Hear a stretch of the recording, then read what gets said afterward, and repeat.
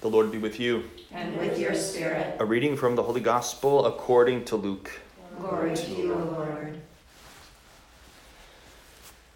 Asked by the Pharisees when the kingdom of God would come, Jesus said in reply, "The coming of the kingdom of God cannot be observed, and no one will announce, 'Look, here it is,' or 'There it is.'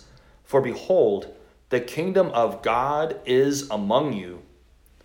Then he said to his disciples, "The days will come when you will long to see one of the days of the Son of Man, but you will not see it. There will be those who will say to you, 'Look, there he is,' or 'Look, here he is.' Do not go off, do not run in pursuit. For just as lightning flashes and lights up the sky from one side to the other, so will the Son of Man be in his day. But first, he must suffer greatly and be rejected by this generation." The Gospel of the Lord. Praise to you, Lord Jesus Christ.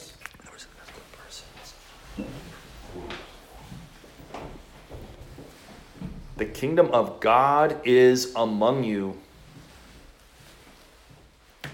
What Jesus shared today in the Gospel, trying to keep our focus on what is right now. It's so easy, isn't it? Especially in our culture today, to get anxious and worried about what could happen. What's going to happen? There are so many unknowns, and we tend to hear about them so constantly, and it's easy to get caught up in that current events. But Jesus is really trying to help us stay focused on what is right now. And what is right now? The kingdom of God. The kingdom of God is among us right now.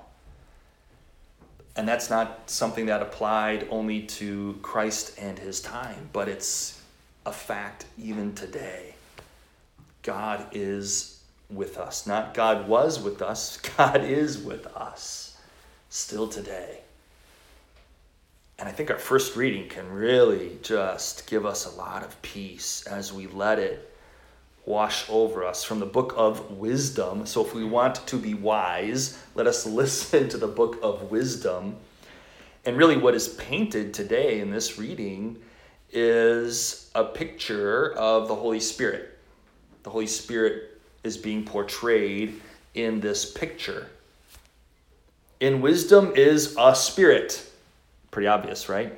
Intelligent, holy, unique, manifold, subtle, agile, clear, unstained, certain, not baneful, loving the good, keen, unhampered, beneficent, kindly. Wow, this goes on and on. This is the Holy Spirit.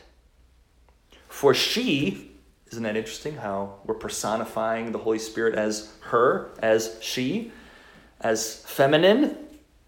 Nothing wrong with that. It's the word of God, right? For she is an aura of the might of God. Wow, now we're attributing might and strength to femininity. Praise you, women. This should be your reading for it. She is made for more. For she is an aura of the might of God and a pure effusion. That's what that is, right? Just effusion, just a pouring out of the glory of the Almighty. Therefore, naught that is sullied enters into her. For she is the refulgence of eternal light. Wow, just covering the sky, right? Filling the sky with her light, the spotless mirror of the power of God. There it is again, twice. I think that's very affirming for all of you, especially. The image of his goodness. Wow. We just kind of need to bask in that, right? Let that just wash over you and affirm you today. And she, who is one, can do all things and renews everything while herself perduring, meaning she doesn't change, but she changes the people around her and the things around her. That's the age-old riddle about God, right? If God is the immovable mover, how does that work? If God is the immovable mover, how does he move things without moving himself? Right? That's the riddle. The answer? By attraction. Right? By attraction. We are drawn to God. We are drawn to God. And he is unchanging.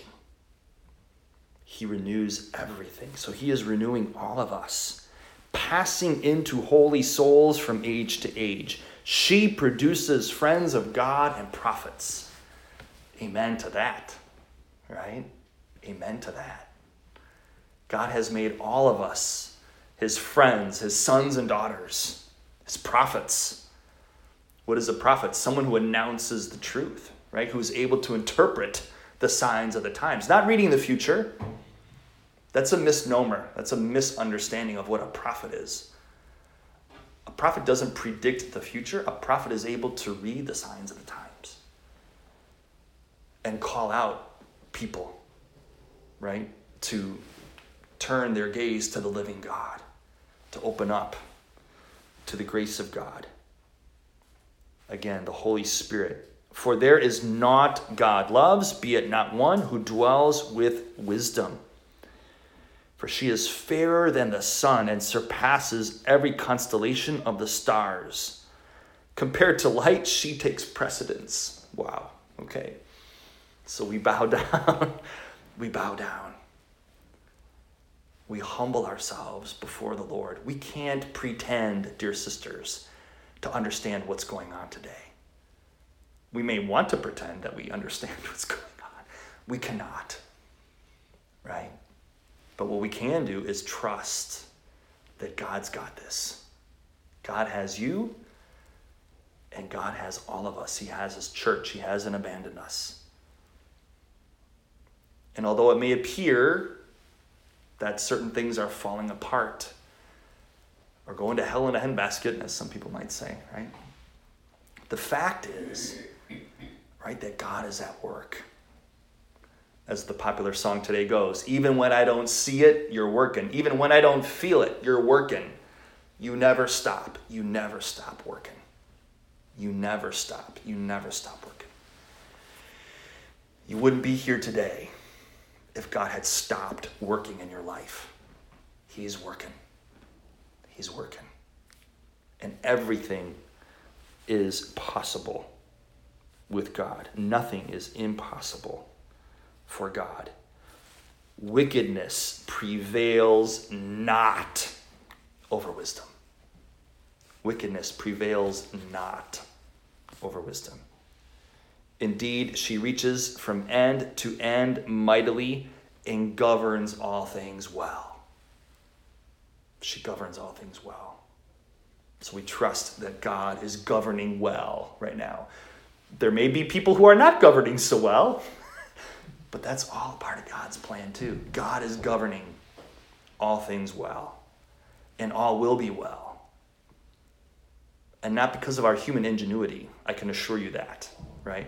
But because of his mercy, because of his goodness, his providence, his power, his glory. So let us ask St. Martin of Tours today to pray for us. Let's ask all the angels and saints to intercede for us and our families, to help us have more faith, to open up our minds and hearts to receive all of this wisdom, all of this goodness, all of this light that God wants to pour out upon us in this day and age, today and forever. Amen.